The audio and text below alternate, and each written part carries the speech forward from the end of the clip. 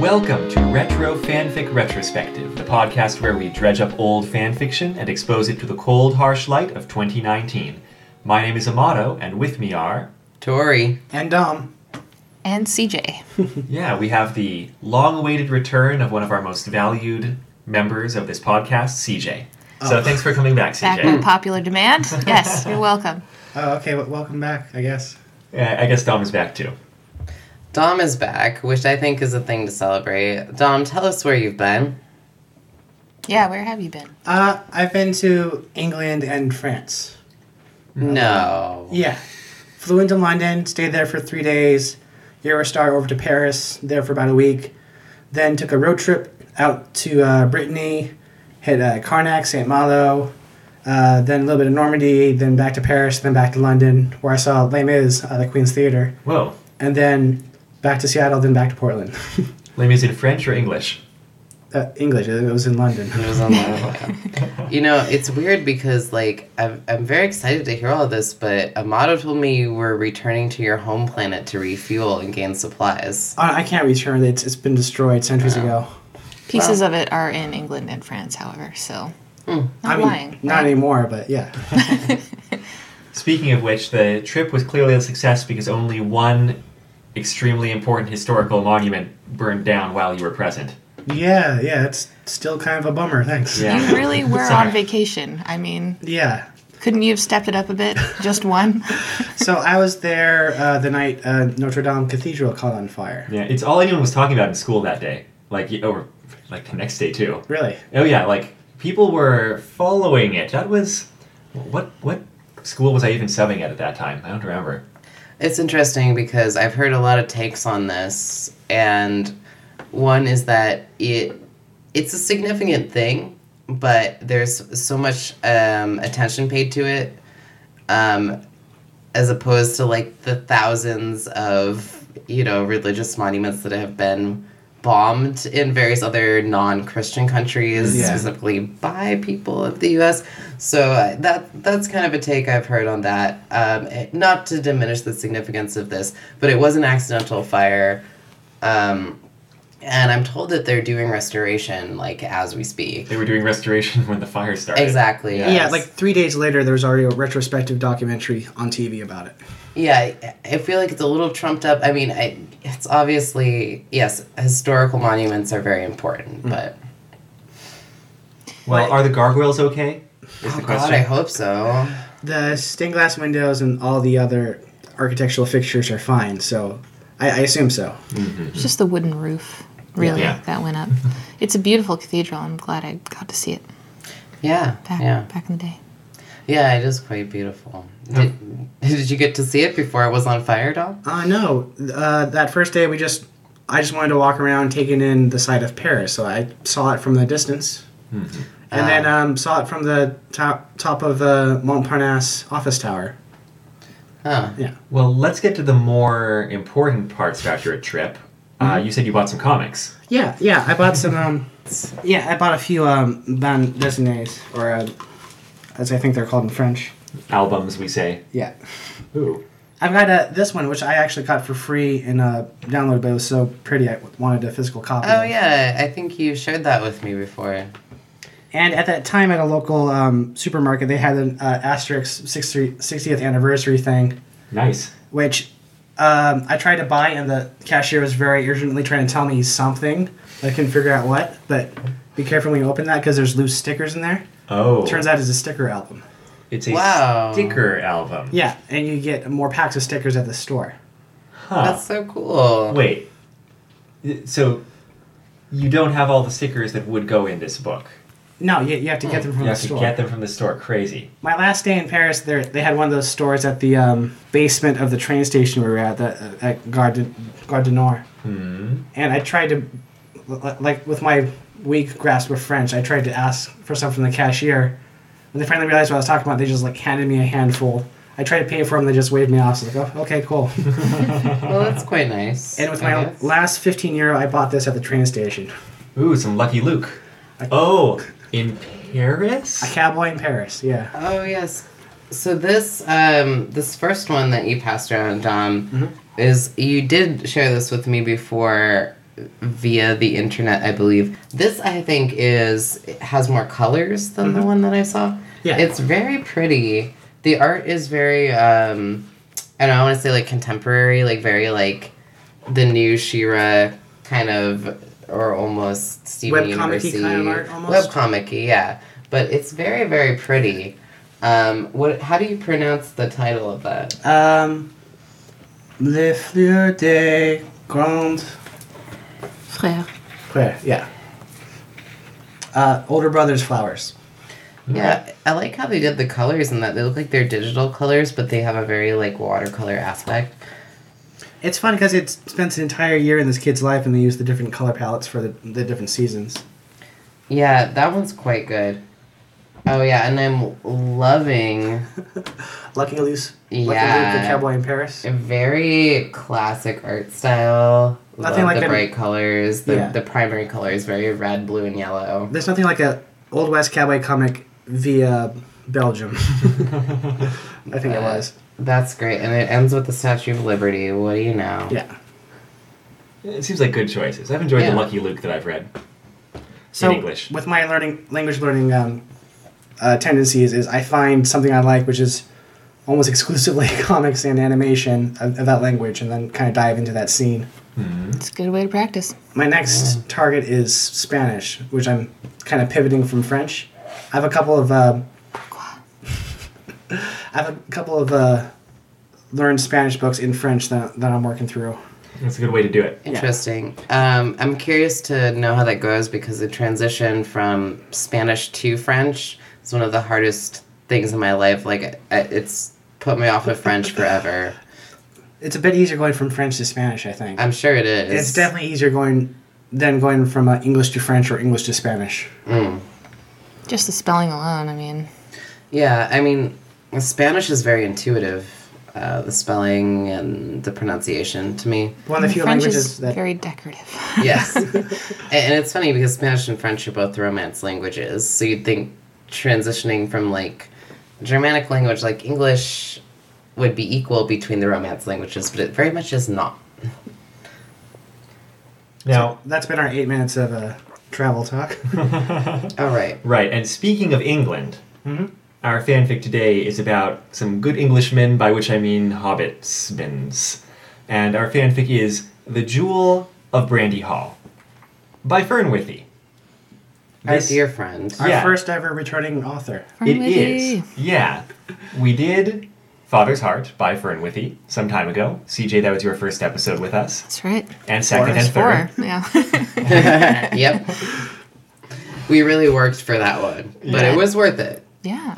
I think that's evidence to me that Fern Withy is a worthwhile author to pursue. Yeah, because we let a couple others fall by the wayside, but we made sure to pick this one up. Yeah. Yeah. I mean, Dom, you tend to ask me why I chose a fanfic. Yes. And I'm running into this problem recently where I've scheduled ahead fanfics for a long time, at least tentatively. Like, I've got through episode 53 sketched out. Because I just kind of hammered out, like, oh, we can do, like, these short ones and this long one, and then these short ones and this long one. The result of which is I don't remember any of, like, why I chose any of these things. I know I was looking for something of reasonable length. I guess I was looking at Lord of the Rings fanfics. And something that at least seemed reasonably well regarded. And then I probably just saw that Fern Withy had written something and was like, oh yeah, let's read that. That sounds like it would be fun to have 2 points of reference on the same author. I mean, we're always a little bit disappointed when you don't pull through, Amato, but as you've gone above and beyond how much programming you should do on a free podcast like this, so we're still grateful. How much producing you've been doing. That's right. So much producing. I've got a Google Doc with a list of fanfics in it. I guess it's technically a Google Sheet. Well, I mean, if you're getting producer credits, I feel like maybe we should be paying you a little bit more. I don't know. You can pay me, sure. No Yeah. complaints. We're all kind of producers, though. Just so add a couple zeros on the end. Of the zero. Perfect. yeah. Now, so this fanfic was published May 15th, 2000, updated February 25th, 2001. Hey, that's one of my birthdays. Now, One of those One is of your birthday. Well, my birthday in 2000. Yeah. Okay, This- I that's see. such an interesting so way many to phrase stories that. behind yourself. All right. My planet has a complicated culture. Now, that means kind of like the last Lord of the Rings fanfic we read, which was, of course, They Say of the Elves, that it was coming out when the movies were still just kind of coming out. Like Fellowship would have been Oh, out. quite, yes. But it wasn't yet like the roaring pitch, I feel like, of fandom. Or even if it kind of was for Fellowship, this fanfic is really, really not Fellowship-based in the slightest. This fanfic is very books based, Right. very not movies to me. So But- Fern Withy must have been involved in what the other author, was that Brancher? Brancher. What Brancher referred to as like the small sedate fandom of Lord of the Rings. Just a reference to Tom Bombadil tells me that it wasn't related to the films at all. So But yeah, I can see how this might have been put out with the spark of interest that was created by the release of the films. Everybody kind of went back to Lord of the Rings and thought, "Oh yeah, those books, those are great. Let's check that out again." And I do think, like, kind of as you pointed to, Amado, there's this early, like, resurgence of interest in the books because of the release of the movies. But as the movies came out, the movies kind of took over the cultural conception. Now, I didn't know anything about the premise of this fanfic until we started reading it. I knew that it was post-series and set in Hobbiton and, like, about some, like, new Hobbit character. Hobbit. But that's all I knew. Mm-hmm. And in the intro, Fern Withy says, this story comes out of a series of conversations at... And then for some reason there's just a period. There's And then some an formatting apostrophe. issue. I don't know. In which Frodo's fate was debated. Was he right or wrong to seek sanctuary in Eresia? The outcome of the discussion was a site called the Rescue Frodo SWAT Team, moderated by Prembone, which collects stories and poetry dedicated to bringing Frodo back to Middle-earth. And so that's a weird on. origin for the story. let the man rest. I mean, Give him a break. seriously, like, there's a reason he sailed off in those ships, damn. I feel like even in this story there's a strong argument to be made about Quite, that. Yes. Much to Fern Withy's credit. Good old Fern Withy. So I know. Tolkien's like worldview. Mm-hmm. I forgot what there's a specific name for it, but it's the idea that everything is slowly getting worse. Yeah. The idea what's that things were better in the past, and that as time goes on, things will just get worse and worse and like less divine and such. So with Lord of the Rings, everything is getting the Valar have left everything, and everything that was good or holy is kind of retreating back to the west. So the idea of something coming back from the west to the east isn't really fitting with the Tolkien philosophy. Tolkien wouldn't have done that's it, no. true. No, That's why we have Fern Withy. right. Yeah, I think that's true. And it's kind of, you know, I wish I could remember, exactly what that phrasing was, but There's the, some the stuff like that. modern, Yeah. the modern, like, interpretation is, like, cosmic pessimism of the idea of, like, humanity is kind of dying off in its slow way because it was never meant to exist as a species. That God was perfect and everything after that was a mistake, kind of. Yeah, Why don't we dive into the content, at least in, the broad strokes here? So, like, that means that this fanfic is directly at odds with the philosophy that Tolkien set out, kind of blazing their own path, their own territory. Yeah. But it's I feel addressed. Yeah. Definitely. Yeah. One of the nice things is, like you were saying, CJ, like, there's a reason Frodo had to go to the West. It's not waved off in the fanfic at all. Like, it's just kind of, but you're right, Dom, it's definitely kind of a competing philosophy. Like, it's not something Tolkien probably would have approved of conceptually. Yeah, well, I think there's a lot of points to discuss in that, but let's try to like dig into what's actually happening to. Right. Yeah, that was just my thought process going into it. Yeah. It's good to remember. Our story starts following a kid named Galadriel Baggins. Of course. I really like this opening line. No one was really surprised when Galadriel Baggins did odd things. First paragraph, one sentence. It's strong. Yeah, it is a strong yeah, opening. it is. Galadriel, who everyone calls Gala, is being raised by Mary in Brandybuck Hall. And Mary has kind of become the new patriarch type person. I guess, the Brandy Bucks, it seems like someone would have been more senior than Mary, but maybe he just, gets some extra props. He was really tall. So. Oh, and he was pivotal in saving the Shire. That's true, too. Yeah, Mary and Pippin were, super tall. Yeah, are the hobbits... It mattered. Yeah. Are the hobbits like the aliens in Invader Zim? They're the tall ones. Oh, my God. It's funny, though, Pippin doesn't make quite as much of an appearance as Mary does, right? Well, Pippin's also... Am I right about that? No, he doesn't as much in this story. Yeah. Now, for a moment I was kind of rolling my eyes about naming their kid Galadriel, but it's quite canon, apparently, that, Mary names his kid, what is it? It's Eowyn, isn't it? Yeah. Theoden. But then there's also an Eowyn. There's also an Eowyn. And Sam has a bunch of kids that are named after people they know. But there's a point about this. They literally mention, I don't remember if it was an author's note or an actual note on the characters spoke, but there weren't that many women to name Hobbit women to name the characters after, so they named the characters after these specific women. I feel like that must have been an author's note, but they made that a point.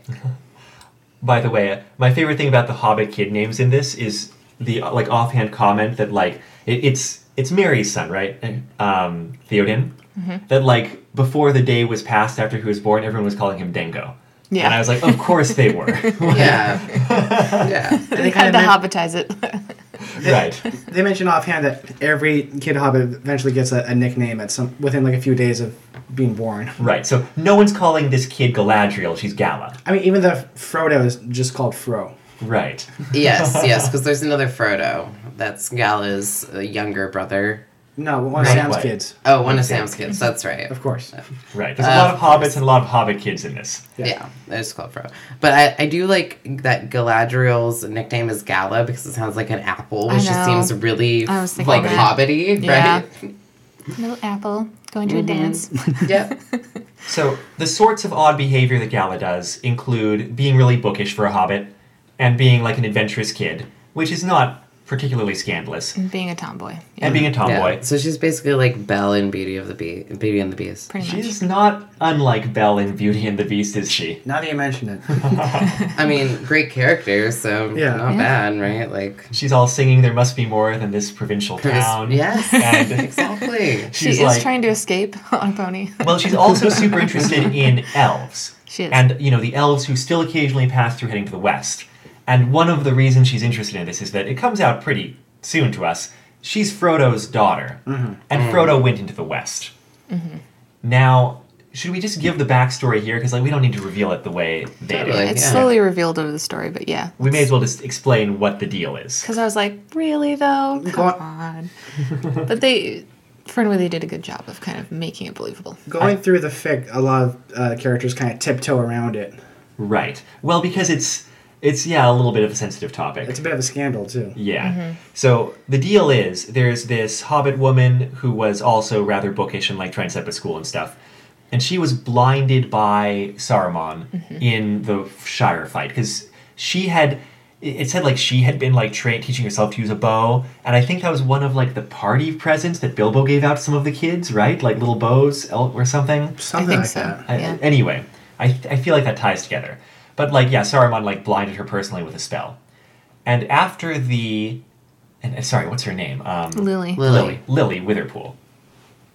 After all that, she gets taken over to Rivendell to be healed by...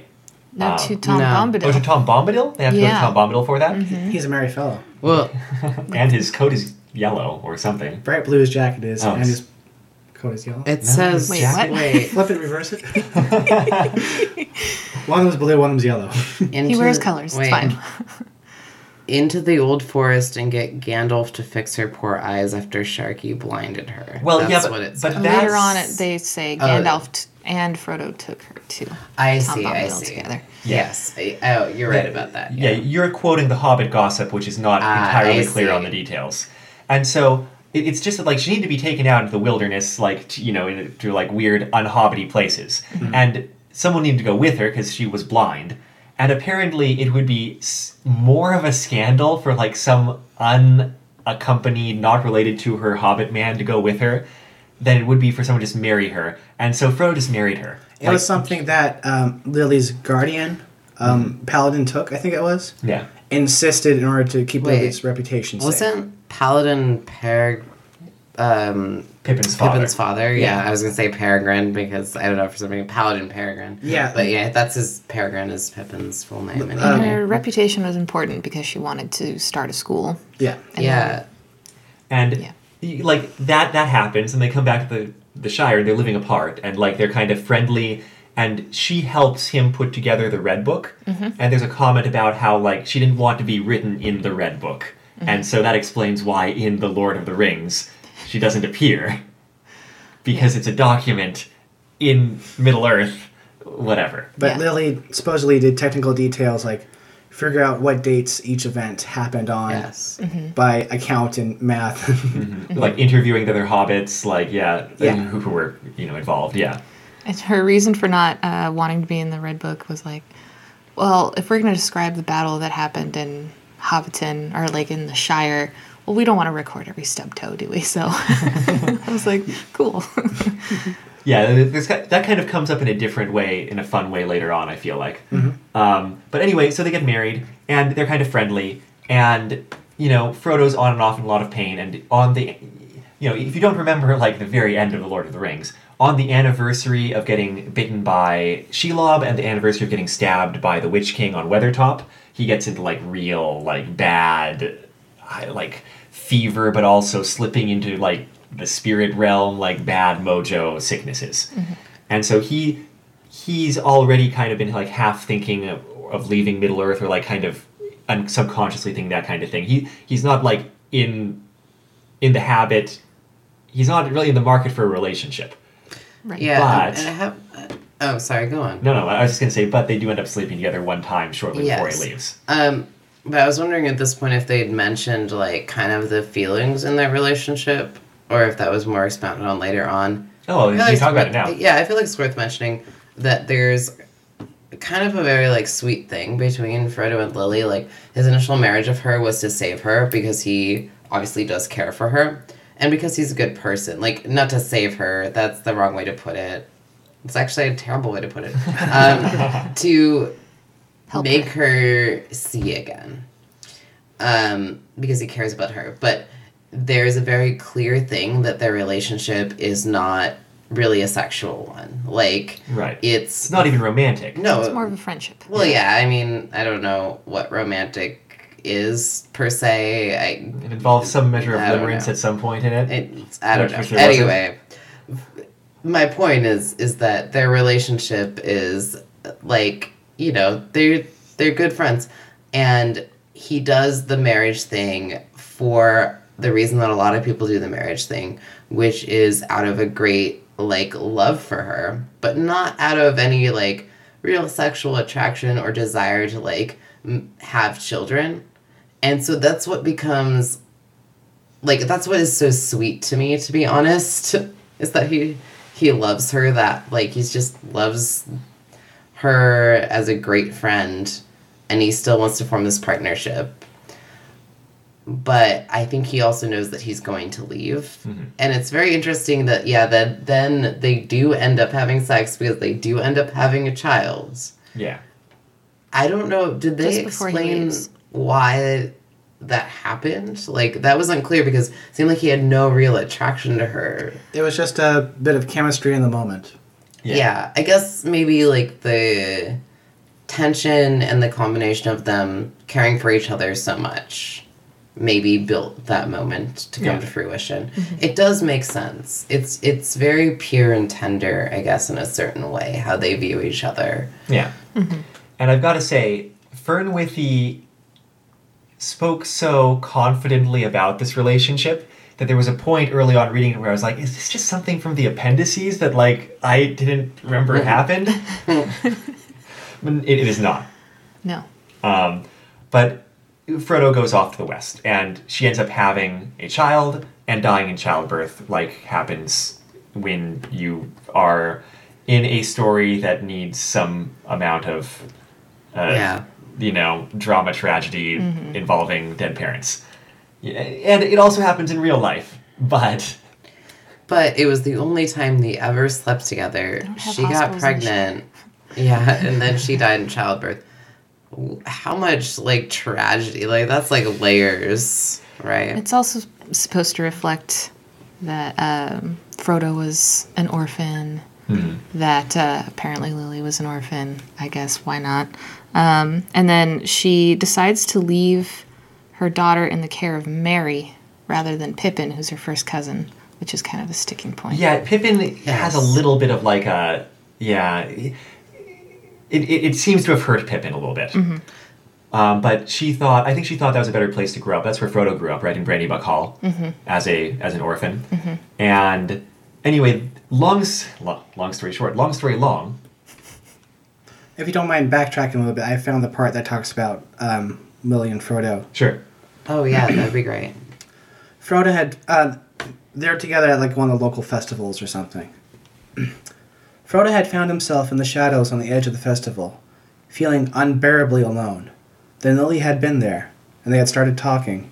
And at some point, Frodo had remembered that she was his wife, and she had never forgotten that he was her husband. He was angry at himself for letting it happen, and before he left her, he had apologized profusely, bidding her goodbye, not wanting to risk seeing her again. That's more or less how they explain it. Yeah, I think that's the point.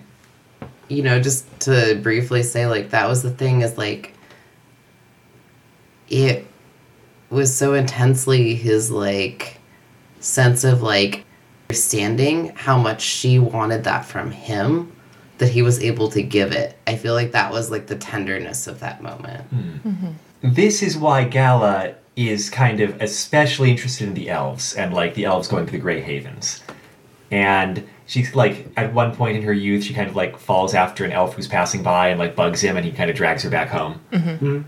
And then another time later on, like when the fanfic kind of picks up, she sort of waits until she knows elves are traveling by and tails them. And I kind of appreciate that the elves don't notice her, because hobbits are supposed to be very good about moving around in the Shire area in the wilderness, without people noticing them, right? Not just Gala, but Gala's pony also. That seemed a little bit less likely, but I guess... It's a Rohan pony, all right? That's true. Yeah. Right. They're professional. It's like the best pony. Bummer. Yeah. Right, yeah, because, she has been to Rohan with Mary a couple of times, apparently. And everybody else in Hobbiton doesn't believe any of the stories Gala has about it. Right. I know, which just kind of throw you through a loop, right? Like, you go off and have these adventures and you come home and it's like, I don't believe you. That didn't happen. And she's met the king as well. No way, France doesn't exist. What are you talking about? Exactly. Wouldn't that, like, trip you up? Like, that's some, like, heavy gaslighting bullshit right there.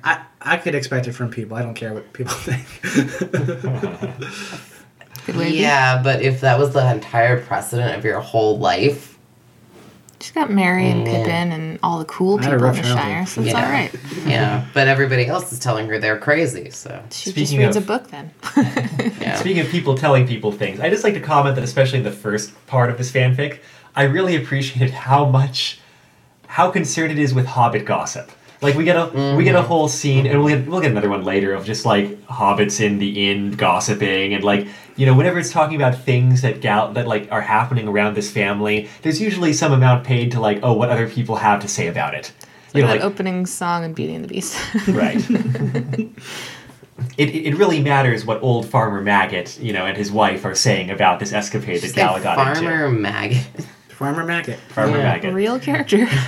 All I can say is that there's a series of... What is it? Was it Zangband or was it Tome? I must be thinking of Tome, Troubles of Middle-earth. It's an Angband variant. So an old roguelike. I was killed by Gripfang and William, Farmer Maggot's dogs, many, many times. Oh my god. They're deadly for low level. Was that an ASCII roguelike? Oh, yeah. Did I play that? Is that why I knew that? Yeah, that sounds so familiar. It sounds like something you'd given me at some point. That's why I remember Farmer Maggot all the time. It honestly sounds so familiar. Someone must remember I Farmer kinda- Maggot all the time. His poor dogs, though. Who made them that way? I appreciate that they mention a lot of hobbits, and I don't know if any of them are made up or not, so that if they were made up, then they fit in very well with the hobbit naming scheme. Right. I feel like the farmer thing, like, wasn't there was the farmer that Merry and Pippin ran from in the That's early... Yeah. But it rings the same tone. Like... Anyway, I just appreciate that. It felt very hobbity flavorful. Yes. But the main action picks up with Gala actually managing to tail some elves to the Grey Havens. And as it happens, well, for one thing, Merry freaks out. Merry gathers up Pippin and Sam. They go after her. Yeah, I mean, your kid just left. Yeah. And she's very much Merry's kid. Like Yeah. And he's been in charge of her since before he was married, I Right. think. Yeah. So, according to this. And now, and she's supposed to be, at this point, 12 years old, which is weird because it seems like she's actually 12 years old as opposed to being like what the Hobbit 12 year years old would old. be. That's a little convoluted in this, I will admit. Well, But- that's just a matter of perception, I think. Like, Yeah. I don't... You know, she's an arbitrary, like, young, but not, like, you know, really young age. You know? Yes, but they specify that the coming of age is 30, Right. and then they also specify that she is 12. So it's kind Yeah. of confusing because she doesn't act like 3-year-old or I don't know what, whatever the equivalent would be, 6-year-old she acts. If it's proportional, you mean. Yeah. Maybe Words hobbits are maybe. just teenagers for 15 years. Yeah, I mean, that's like, it's quite yeah. possible. Anyway, I would say that she acts in between the ages of 9 and 12. Now, they're able to trail her, they being Merry and Pippin and Sam. Does Pippin go? Yeah, Pippin goes, don't they? Doesn't... I thought it was just Is it Merry all and of them? Sam. Yeah, Pippin's actually tracking them because the soldiers of Gondor, the Rangers, Right. trained him a Gotcha, little bit in yeah, tracking. yeah. Yeah. And they catch up with her at the Grey Havens, and they're going to be like, "Oh well, you're in real big trouble, young lady." But as it happens, when they're there, a ship is coming in from the west, and like all the elves are gathering in the crowd, being like, "Well, a ship is coming in from the west at the coming exact same back." time." Right? That's not usually the way things work, I guess. But wait, They mentioned then- it's never how it works. do they just make a new ship for every trip then? That's what I Yeah. thought. I was like, Okay. they just keep... So the ship pulls in. Frodo steps out. Yeah. Now, Frodo, and like everybody kind of freaks out, except that Sam, he's not freaking out about it or anything. That's because he is connected, Right. I suppose. Um, Which is supposed to be the intimation. He was also a relationship. ring bearer, so... that's true, I Yeah. guess too. Yeah. Yeah. So Frodo comes back in. He's got a message that's going to be passed on to like the ship, the guy in charge of Círdan. What's his name? Cirdan. They talk politely until they send Gala out of the room. Yeah. Then they ask Frodo what the fuck. Right. Yeah. And from that elf who Gala had bugged, had like tried to follow before, he like going to the west into essentially heaven. He's like, hey, like a funny thing happened to me on the way to the west through the Grey Havens, where like this little hobbit girl was following me, and her name was such and such and such and such, It's a Yeah. terrible joke. and that and that reaches Galadriel. And Galadriel Yes. decides to, and she's like, oh, I guess Frodo had a kid. And And she we're just- talking about the Galadriel, not Right. Galadriel, Frodo's kid. Right. Anyway. It reaches that Galadriel. And in the meantime, when they have been in the West, Frodo has been restless. They were content That's at right. first, and they've been getting increasingly less and less content. Yeah, it's basically like Nirvana, heaven, etc. You pass into the West, and you're just like, I live here now. My past life is gone. Right. But something is pulling him back to his past life, and it seems like it is Gala. And Galadriel decides to share the news with him. And so he decides to come back. Now, the first question out of everyone's mouths in this conversation was to send Gala out of the room, and him and his friends is like, so are you staying or not? Yeah. And this is especially, Mary's pretty aggressive about it. For reasons that are not, I feel like not directly stated, but extremely clear. Like Yeah. in a good writing kind of way. Yeah. Where it's like, he is Gala's father. Yeah, as a Yes. parent, you want to know what trouble the birth parent's going to cause. Exactly. And like he knows that she's like Yes. totally into her father. She's been reading the Red Book, like Wearing his and- coat. Right. Yeah. And it's like it's one thing for Mary if Frodo's coming back to be a part of her life. It's another thing if he's just dipping in and then he's going to be like turning right back around again and like It's hurting Gala through that action. Yeah. And, And it should be noted, as soon as he steps off the boat, she's in his arms immediately. Oh, yeah. Yes. And Like they doesn't let know go. each other immediately. Yeah. And also to remember, she hasn't seen him like ever in her life. Really, she was quite young, like a Wait, a Gala? He was baby. gone No, when she- she was born. Yeah. He wasn't there when she was born. Yeah, It was he wasn't news- there when she was born. It was news to him that Right. she existed. That's right. Yeah, I couldn't remember if she was like a baby or if, before that, but you're right. But she's had a fantasy of who her father would be, and it's been very much reinforced by all of these myths and legends surrounding her father, and she longs for that. Yeah. But yeah, there's this crazy thing that happens because I think this is what the writing here is so good at doing is like Merry and Frodo are like close friends. Like Merry, is bawling tears when Frodo leaves on those gray ships. But after 12 years of raising this girl as his daughter, that's where the loyalties have turned to. Mm-hmm. And there's almost an aggression towards Frodo, like, don't you hurt this girl that I care for. Right. And I think that's very respectable in a good parent, honestly. Like, Yeah. and it is Frodo's motives are questionable here. Like, how long he's gonna be here? Like, what's gonna happen? You know? Yeah, it's If he came over, he should come to stay, or he should just not come at all. Correct. Which is Mary's stance, and totally understandable. And Frodo has not thought it through. Like, he really hasn't. No. He's saying, like, well, I'm going to stay through this first, First two sicknesses. the first two sicknesses, and then we'll see. And he's, like, not committing to anything. And, He was and just like, Mary's kind of upset with him about Yeah. it. I kind of read it like Frodo wasn't sure whether they're going to survive it or not. Yeah, So, that's another very plausible read, yeah. yeah. Um, So it's like I'm afraid of But- saying anything that's going to happen in the future because I don't know if I will even live through this. he's basically like, I couldn't stay there. I was too uncomfortable. But if I can't stay here, like I can't make any promises. Yeah. Yeah. So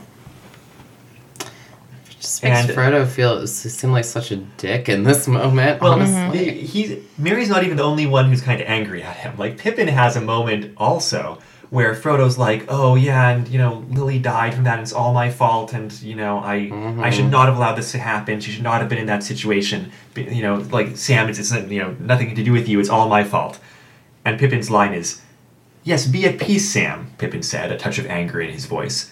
Frodo is the only one allowed to bear the blame for every turn of fate. We mere mortals simply have to accept that these things happen sometimes.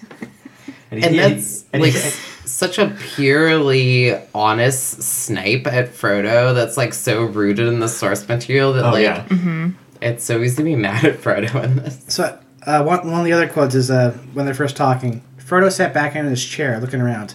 I'm sorry, Merry. Perhaps I shouldn't have come. I didn't say you shouldn't have come, Frodo. I asked if you planned to stay. Yeah. Snaps. good old Mary. Mic drop. Yeah. Mary leaves the room. Yeah, Mary's a great character in this. Yeah. I mean- Pippin is too, but he's around less. Yeah. After yeah. this initial conversation, like, on the way back, they kind of drop Pippin back off at home. That's pretty much it for Pippin. And, Sam also goes home, and Sam's mayor of Hobbiton, by the way, which is canon. And he's got his own big family. and they live in Bag End. And they live in Bag Which End. has been a sticking point for all the people in Hobbiton because they're like, shouldn't that be Frodo's daughter's place? And he's like, well, it was left to me. I don't know. So Merry and Gala, I'm saying Gala like the apple. Is that how everyone else was saying it? Gala? Gala for me, yeah. Gala, like the ball. yeah. Like Gala. Galadriel. Gala. It should be Gala. Gala's not right. I say Gala for the apple too, just Gala. to clarify from my perspective. So. Merry and Gala and Frodo head back to Brandy Hall. Brandy Buck Hall? Brandy Hall. Brandy Hall. And, Frodo even gets, to stay in the same room that he had when he was growing up. And here we're kind of introduced to a subplot here in the middle, which is that Frodo is kind of emotionally detached from the world. Like, he goes in there and he's like, oh, I remember a lot of youth, stuff from my youth, but it's not hitting him emotionally. It's described as just remembering a bunch of times and dates and not remembering themselves in the situation emotionally. Yeah. He just spent a bunch of time in heaven, and it's Right. kind of like when Gandalf came back as Gandalf the White, and he's like, I don't know, what are you talking about? I don't remember anything. Or when Buffy came back after. Yeah. Yeah. Yeah. But I actually think this is pretty consistent with how Frodo was at the end of the books, Mm-hmm. because he felt like he had to pass away into the West because he couldn't feel the same connection with the Shire that he did and with his friends. yeah. So I think his emotional state is pretty consistent coming back here. Yeah. And similar, like he visits the little memorial, I guess, grave for Lily and that kind of thing. Now, he's also still kind of getting closer to Gala during this, though. Mm-hmm. And I don't know if there's anything super specific to say about that. The first sickness strikes while he's there. Oh, you're right. You're right. That is the big thing. Yeah. First sickness strikes. Scares the shit out of Gala. Right. Can we She- just call her Apple? Sorry, just kidding. I feel like that's a different Hobbit. It probably is. Yeah, first sickness strikes. I forget which one. It's the Shelob anniversary, I think, or something. Whatever. Yeah, it's the less traumatizing one. That's No, the he's- less traumatizing one. He's been It's all just degrees of traumatizing with Frodo. It's the less phasing out of existence one. I think. Right. Yeah. He's been preparing for this, but I forget, has he warned Gala about this? He warns her, but it's just like, Yeah. he's still in. He's Yeah. totally out of it and probably like screaming and all that kind of thing. They warn her They like don't you really warn a kid, like something Yeah. bad's going to happen, and Gala still doesn't understand what's Right. going on. And he has a jewel that Arwen had. Oh, Is it just the given Evan him. Star that he has? Like I what? guess. What's he? They call it okay. Nenya. Nenya, yeah. Wait, Nenya. That's one of the rings. He has one of the rings. Yes. He has the ring of, I don't know, adamant. Like, which one is it? Yeah, it's the ring of adamant. So that was the one that, he has Nenya with him? Is that right? Yes, Yeah. he has Nenya with him, and he has... To help him feel less. They say it doesn't have any power, but he keeps it just in case. Wait, doesn't he have two things with him then? Yes, I was about to say, Right. he has Nenya, and he has, it was something else he used to carry with him. Do y'all remember? That's good to know Greenstone or because it was something? confusing for me. I think that is just like Arwen's jewel. Like, Yes, I thought so. The the Even actual Star? Evan Star, yeah. Yeah. And so the ring is there for moral support because it was literally useless because the one ring was destroyed. I think he And- brings Nenya back with him, and later in the fic, he gets sent the Even Star. Is that right? From Arwen. yes, yeah. Yeah, Okay. Because they're supposed to meet up at a lake. in the The summer. king and Arwen, and Oh, they're right, supposed to go right. and meet up in the summer. Because Yeah. the king's Yes. busy And he was teaming gonna- all over the place. Right, and Right. he was going to give it back to Arwen at that time. I think. Yeah, and of all people, of course, Arwen is not in the West. Like, that's kind of the point. Yeah. Well, she's mortal now, so And it helps. That helps. It still has some measure of power for some reason. I don't know. It's, elf magic. Whatever. It helps power some. of love. I said it. I'm not sorry. Not even a little? Maybe a little. That's fine. I can live with that. Okay. But the sickness is still pretty, traumatizing to everyone involved. Like, Frodo has not had to go through... No, wait, he has been having to go through this even in the West, hasn't he? It's been easier in the West, I Right. think. It's supposed to have been. And it's gotten worse now that he's left the West. Yeah.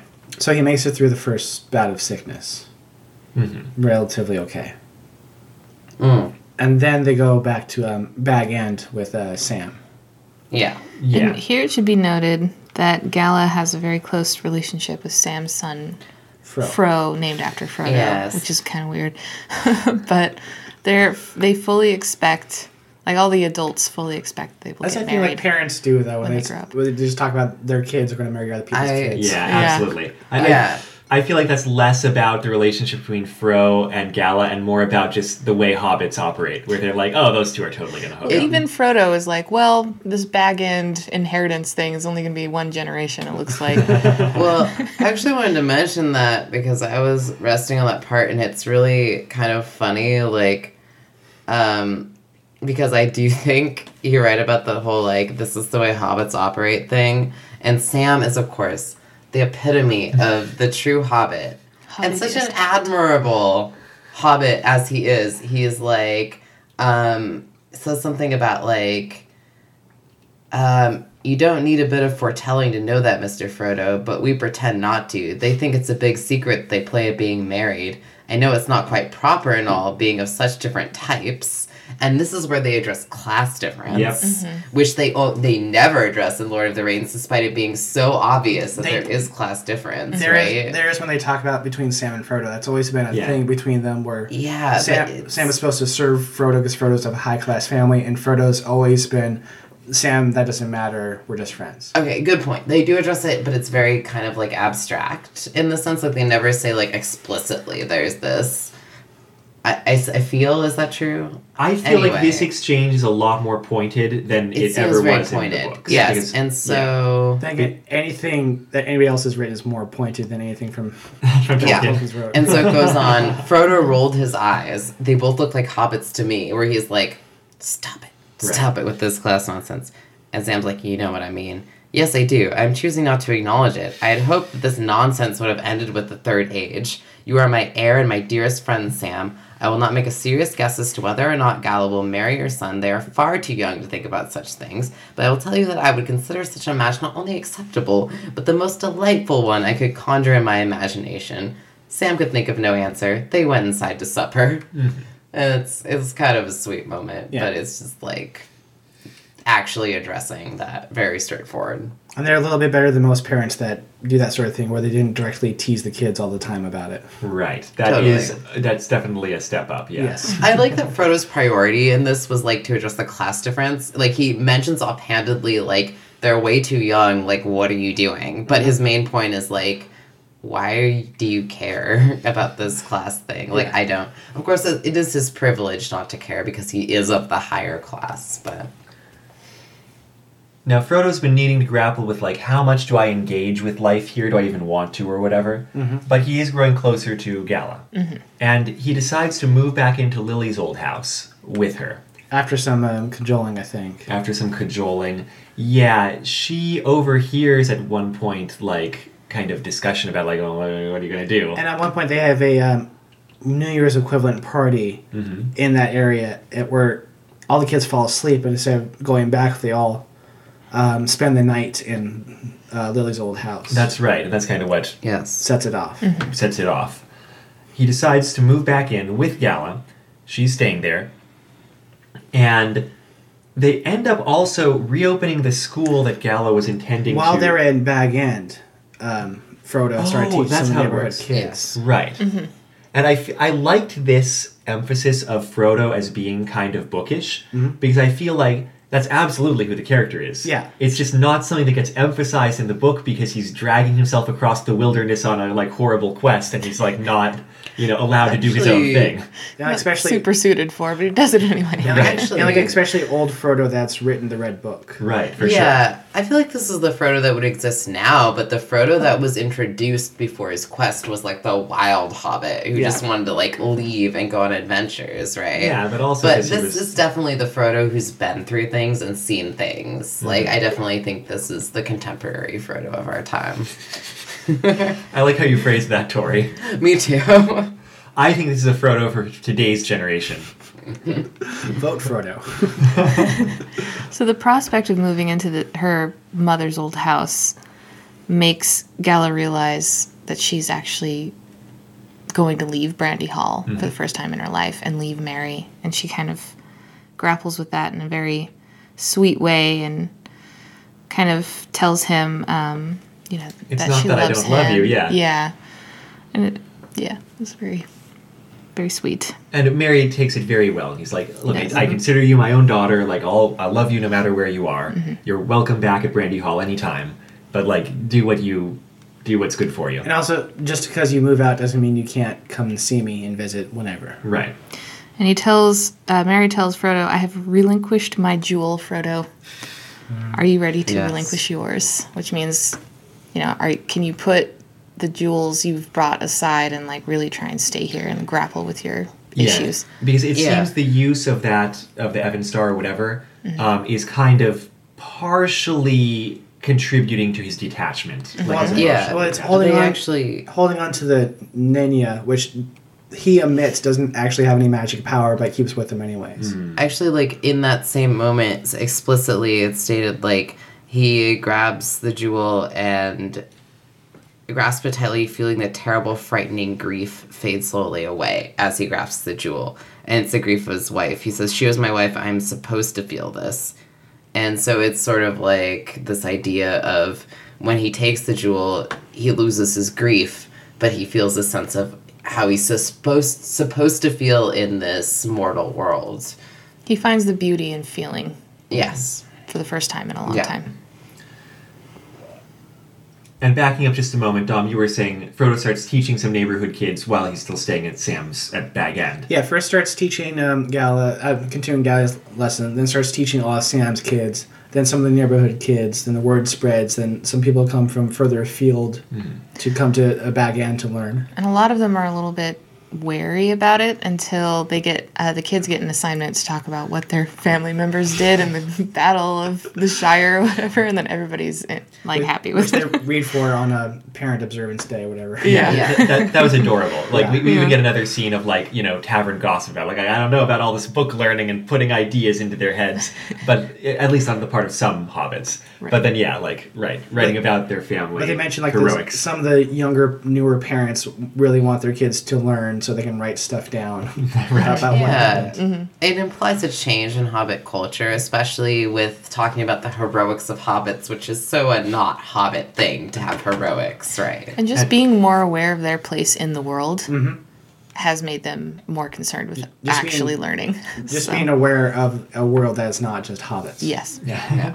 And isn't there a comment about to hear the family stories that are related by these kids for their assignment? It sounds like every single hobbit heroically spat at Sharky's rogues and did something really awesome in the battle. This is the tale of every stub toe. Exactly. Yeah, exactly. This is what Lily was trying to avoid. Yeah. But these were not the stories that Bilbo's generation would have wanted to hear at all. They would have been horrified. So it's interesting that they're bringing it forward and they're like, these are cool stories. Yeah, well, everyone lived through it. It wasn't that long ago. Exactly. Yeah. I mean, but now it's real. The world broke into the Shire, so they can't ignore it anymore. So it's kind of changed the culture. Yeah. And I love how the author really, our dear friend Fernwithy really emphasizes that. Mm-hmm. And so the school's going well and everything, but Frodo has the next round of illness, and he sees it's upcoming on his G calendar. Yeah, and there's this weird subplot where Lily hides the jewel. Lily sleepwalks while sleepwalking. Yes, yeah, because she's always had a sleepwalking issue, and subconsciously she kind of resents the jewel or because something it makes her father distant. Right. Yes.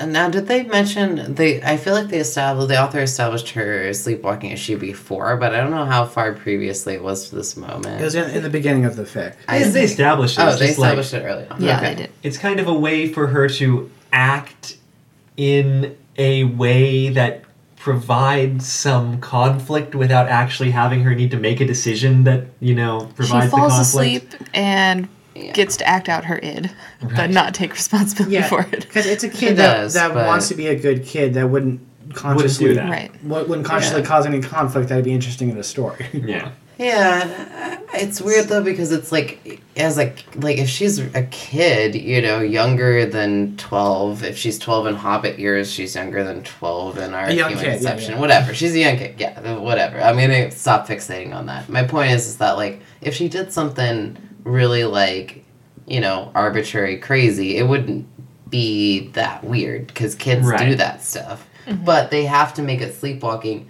This is kind of my only problem is they have to make it sleepwalking so that has no culpability, so that she's kind of perfect. Yeah, that's my only issue with it. I'm not sure that was the purpose exactly. It seemed more like the other way to introduce more attention because then they were looking for the stone and even she doesn't know where it is. And even the kid didn't know, and that provided the tension to the point where she guessed where it was and went out to find it in the snow, broke through some ice that covered a pond and ripped it out of the ice-covered mud. It was also kind of a little redemption thing where she ended up tearing up her hands. Mm-hmm. She did, but what was her redemption for if she did it while sleepwalking? And Like, that's my only issue, that, like, and furthermore, it's like... I think it was implied it was a redemption for having the impulse in the first Yeah, place. here's the conversation. Sam's there, and when she comes back in, and, she manages to get the jewel back, she turned to Sam, who hadn't spoken to her since she'd gone outside, and said, "I wasn't lying. But you weren't quite telling the truth either, were you now, Miss Gala?" She shook her head. "I thought if he didn't have it, he'd forget about going west again. I didn't mean to steal it, but I didn't want him to have it anymore either.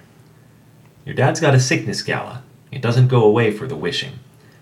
And I feel like that's kind of an important point here. It's just like Frodo's trauma is real. Frodo's physical, sicknesses are real. And he's not, he may have been kind of irresponsible in coming back, but he's not promising to stay, partially because he just is not sure whether he can. And that's something Gala's head understands, but not emotional. Not the unconscious. But actually, that's specifically my point, is that she acknowledges the wish for him to stay and all of that, and apologizes for it and takes responsibility for it. So why could she have not done this task while awake?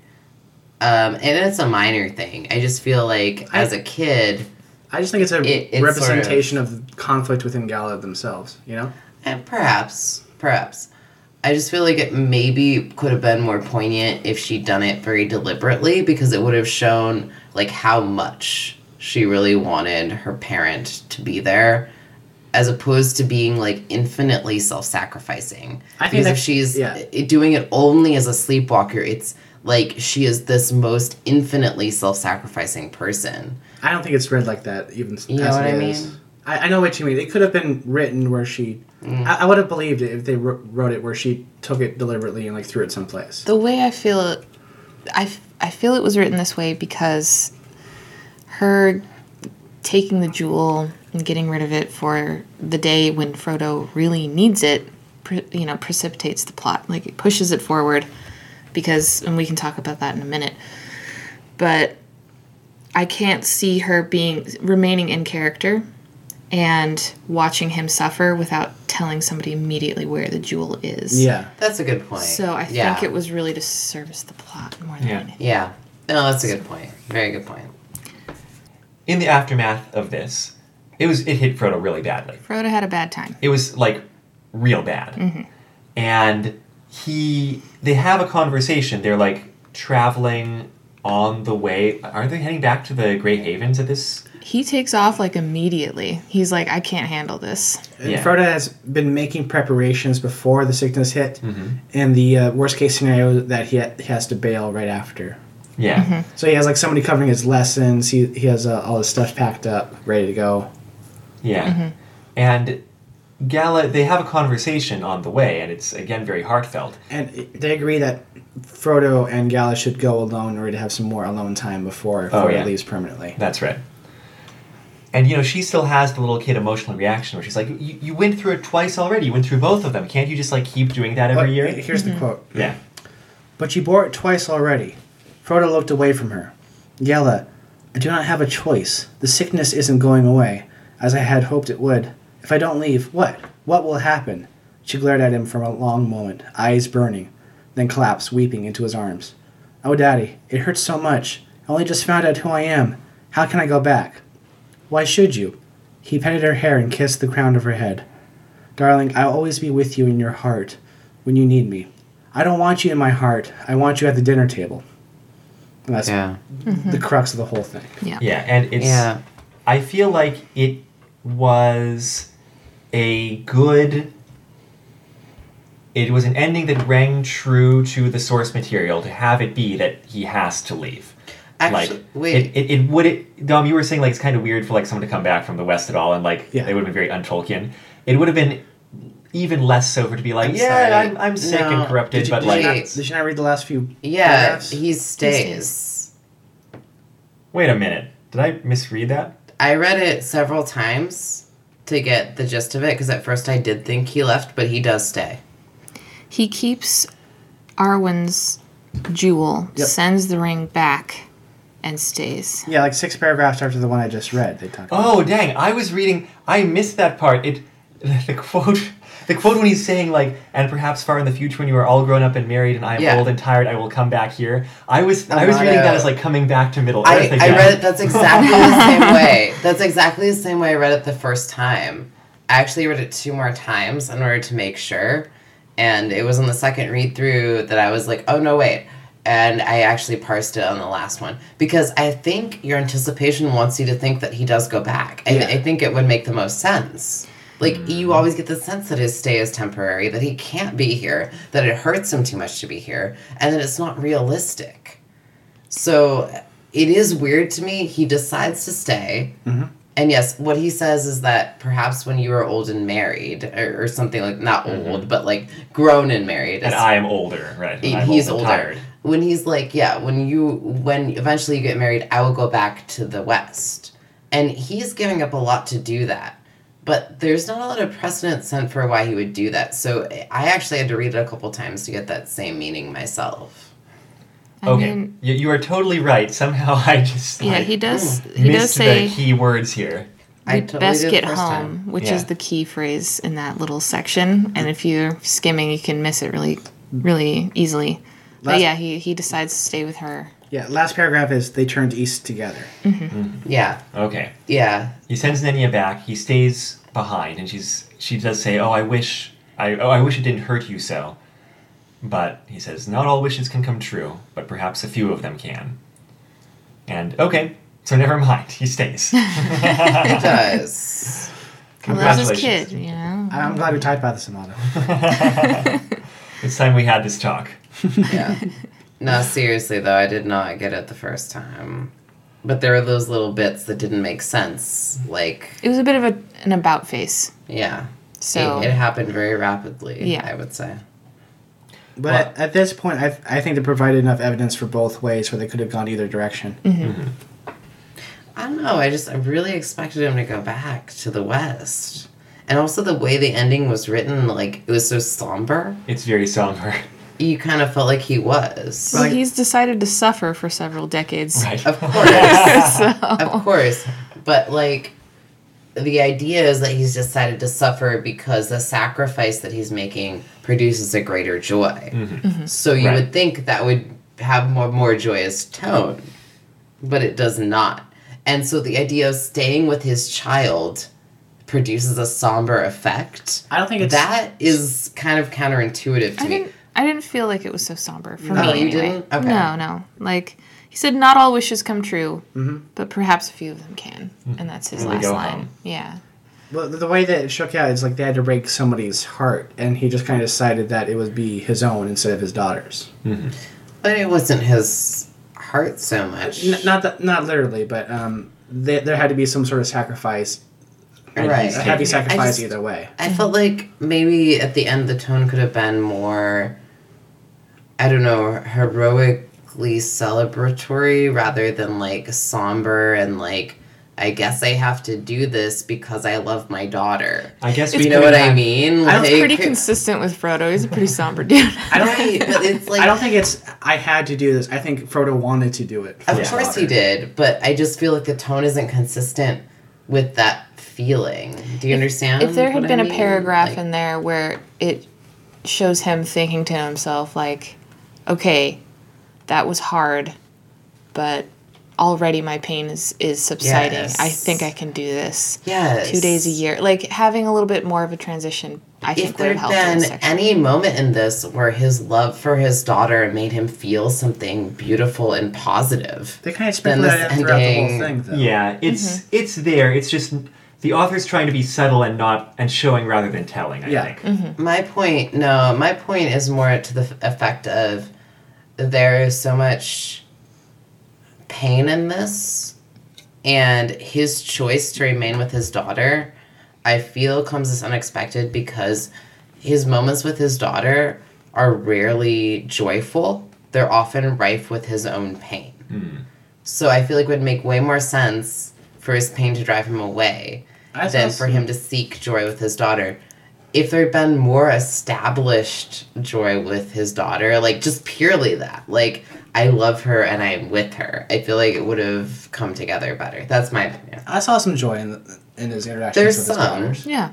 There's And- some. I didn't really.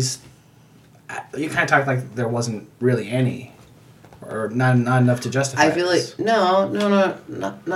That's not exactly what I mean. I mean just that the whole tone is mostly somber. Like his pain kind of overtakes the rare moments of joy. Is kind of what I'm trying to say. Does Well, that, I does think- that ring for you guys, or I don't know. Maybe you all feel differently. I think that's a difference in impressions from reading.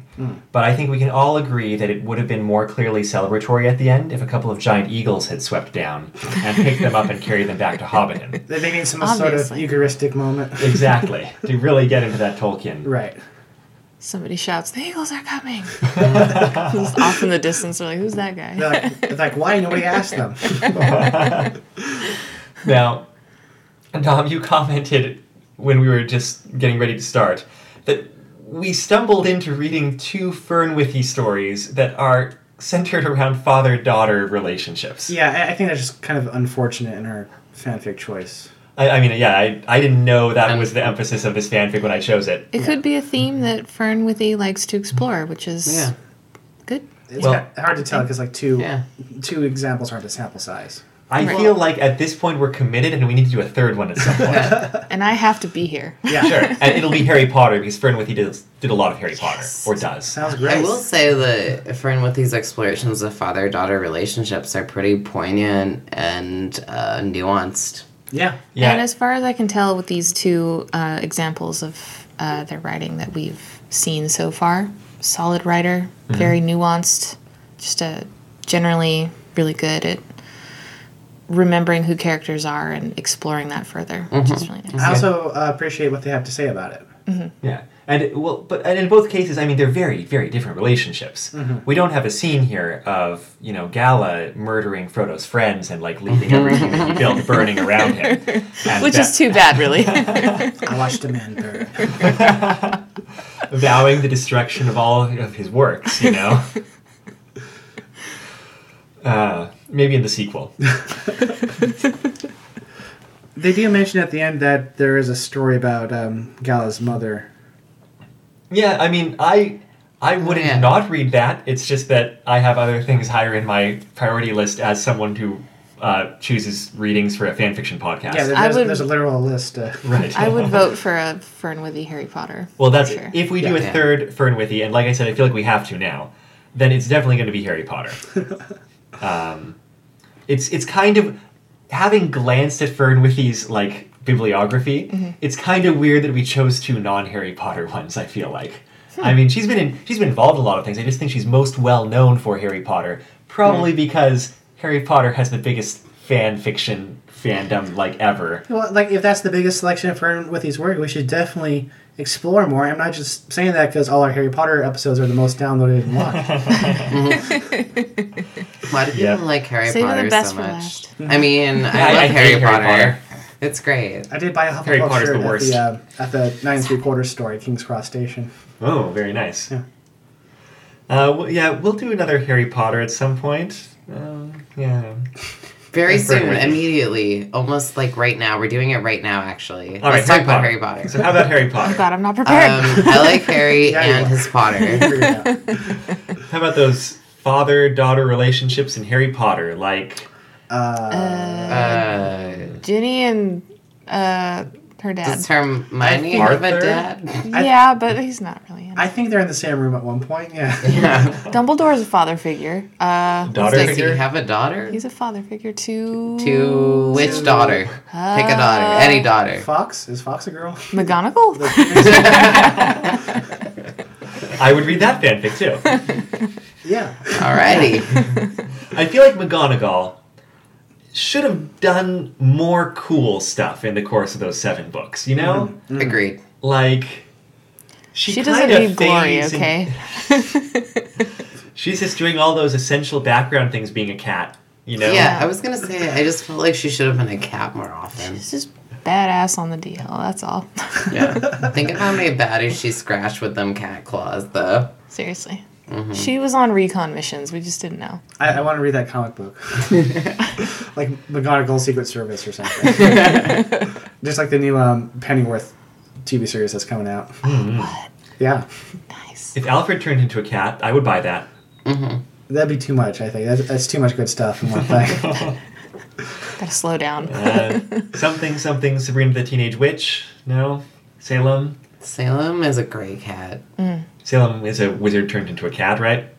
Yeah, some ancient warlock dude did a bunch of crimes, got catted. End of catted. story. Remained very sarcastic. Yeah. Got turned Well, he's into a little bitter Yeah. about getting all that cat. got turned into a very bad puppet. All right. New fanfic pitch.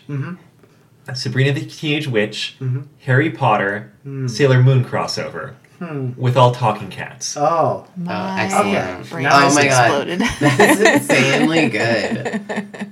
Wow. Are there any other magic using talking cats from magic using franchises that we can throw in there? I'm guessing more than we think. So many. Kiki's Delivery Service. Kiki's Delivery Kiki's Delivery Service. Service does, Done, accepted. I'm sorry, does Madoka Magica... Does, Not a cat. Not a cat. Oh, Refuse. that's so close. No. Also, I don't want him there.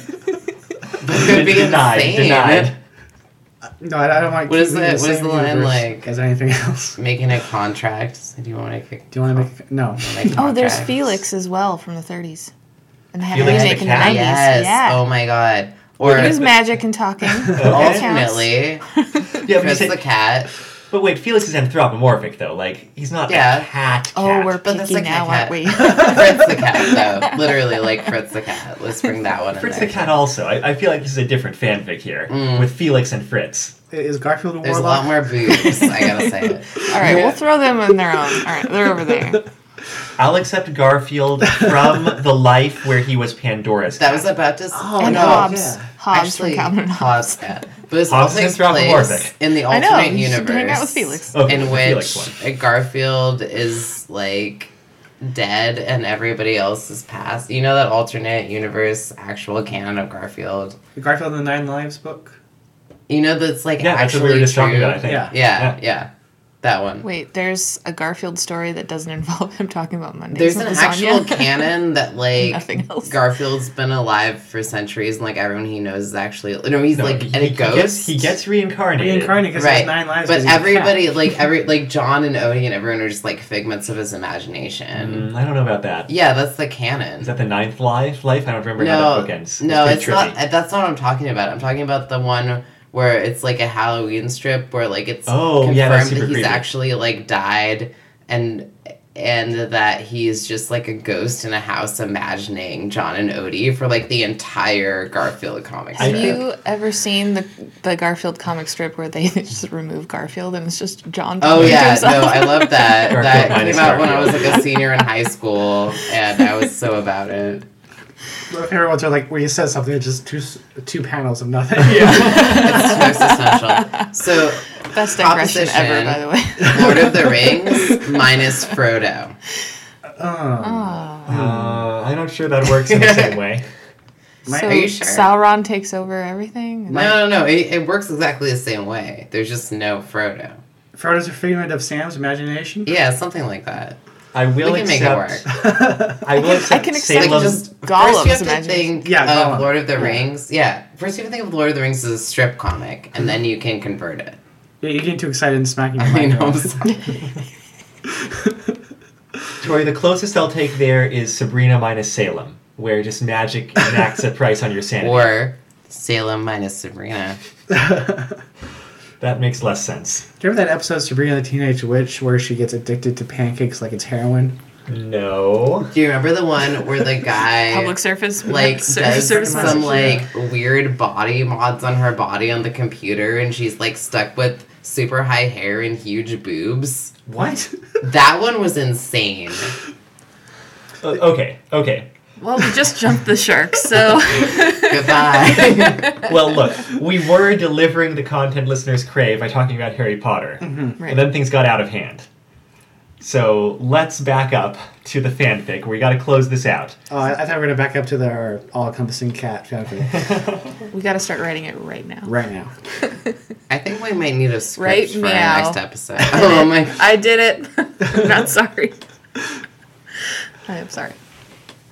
It's okay, CJ. I forgive you. Any complaints about the Jewel of Brandy Hall that have not yet come up? Other than my kind of lack of belief in it as just a thing. It's good. Yeah, to be honest, I feel like I complained more about it in the actual podcast than I actually felt. Like, I thought it was pretty good. Yeah, it's a good story. Like, maybe Gal Gadot had a more interesting characterization, but I'm not sure that was necessary. It's like, it's one of those stories where she's, I'm not going to say it's perfunctory, but like she's not giving more time for it to breathe than she needs to. Does Like, does Gala have an arc in this? does Gala have an arc?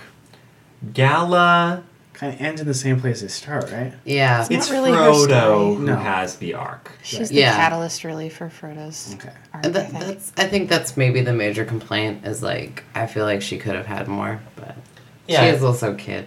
Yeah, right. Her kidness is like, I guess a 12-year-old or a Hobbit equivalent 12-year-old could have a like big character changing thing, but you know. Yeah, like a Hobbit 12-year-old is like, what, like an 8-year-old or 7-year-old? Well, we don't know. But this is not a coming of age Anyway. story, so. No, it's not. Yeah, I could imagine a follow-up coming of age story of some kind, but Yeah. um, I kind of liked that it dodged that. It was just about that they had one story they wanted to tell. Yeah. And that was it. Her coming of age story could easily be the day her father leaves for Sure. good. Totally, yeah. Though I do feel like the author paid a lot of attention to her character without, like, getting a lot of places with her development, I suppose. Though a lot of it had to do with her emotions around her father, and those were well done. yeah. In terms of things to praise, I'd say my favorite thing about the fanfic is just the parts where it's so hobbity. Just always, I enjoyed the like gossip in Yeah, the the gossip. tavern. I enjoyed the like all the hobbits getting really into their family stories being like performed by their kids on like stage. All those kinds of like really hobbity, folksy, like small townness stuff. I mean, maybe I'm just hobbit starved and I like having more hobbits in general. It was fun. It was true to the source material. Yeah. It was nice.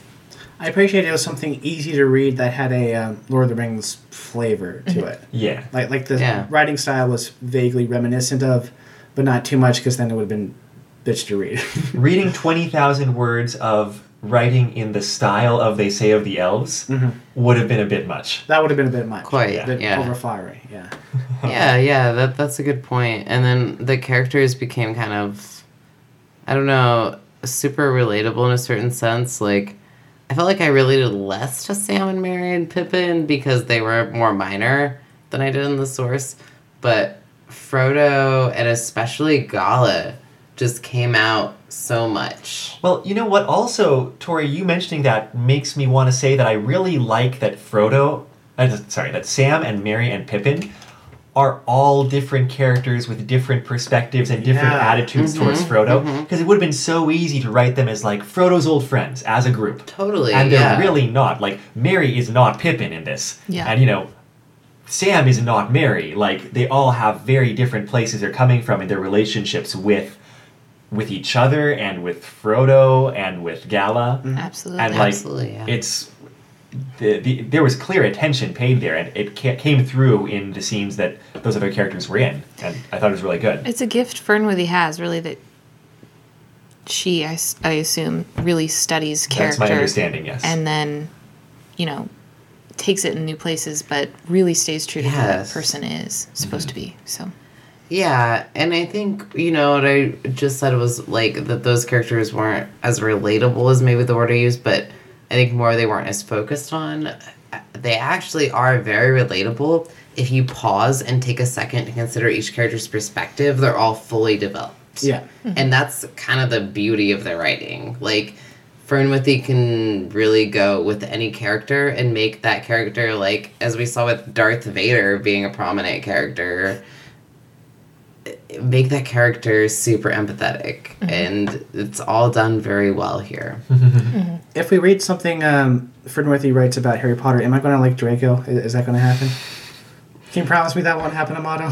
I don't know anything about Harry Potter output. I can't. Honestly- I can promise nothing. I'm not sure we can risk that then. I don't know. I totally think Fernworthy can make that happen. choose carefully, Amato. Do you believe that Fern Withy could write a Harry Potter story and make us distinguish between Crabbe and Goyle?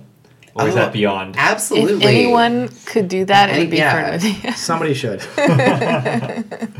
Well, speaking of Fernwithy writing, Fernwithy's got a Patreon.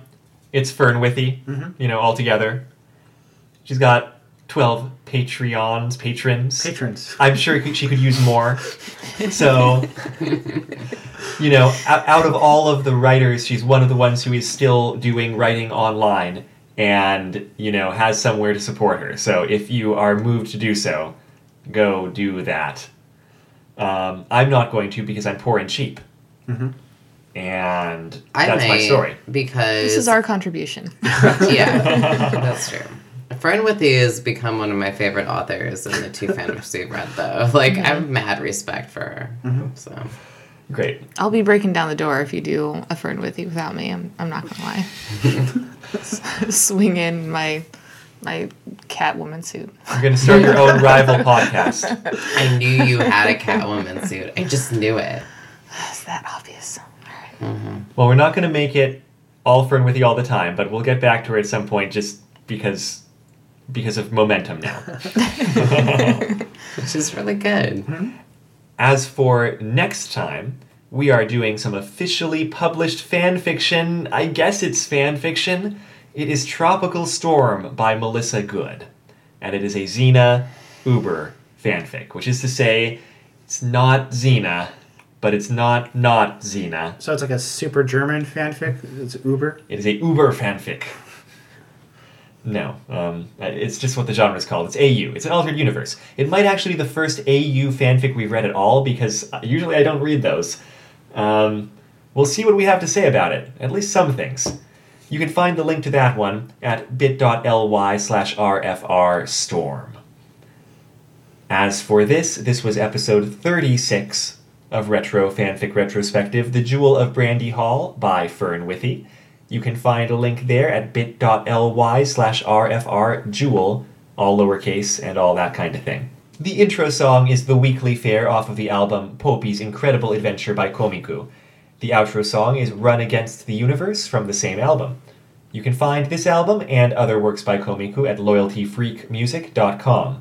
You can find our website at retrofanficretrospective.podbean.com or bit.ly/retrofanfic. If you have comments, questions, or thoughts about the episode, you can contact us on Twitter at retrofanfic, or send us an email at retrofanficretrospective@gmail.com. You can also leave comments or reviews on Apple Podcasts or the podcasty service of your choice. I'm Amato. I'm Tori. I'm Dom. And I'm CJ. We're just 4 Middle-earth life forms trying to be nice to each other.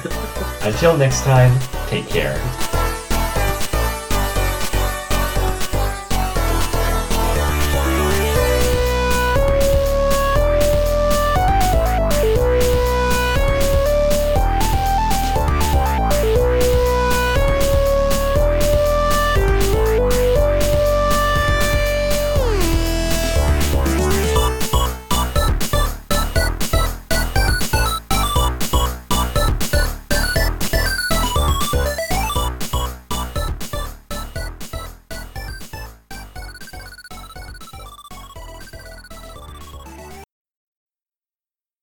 And in the aftermath of this, You've had too much not Calvados. I've had like nothing. But I just can't talk. It's just evidence that you should drink more. Right, to have that like loosened tongue that I hear so much about. Yeah, that's what I do.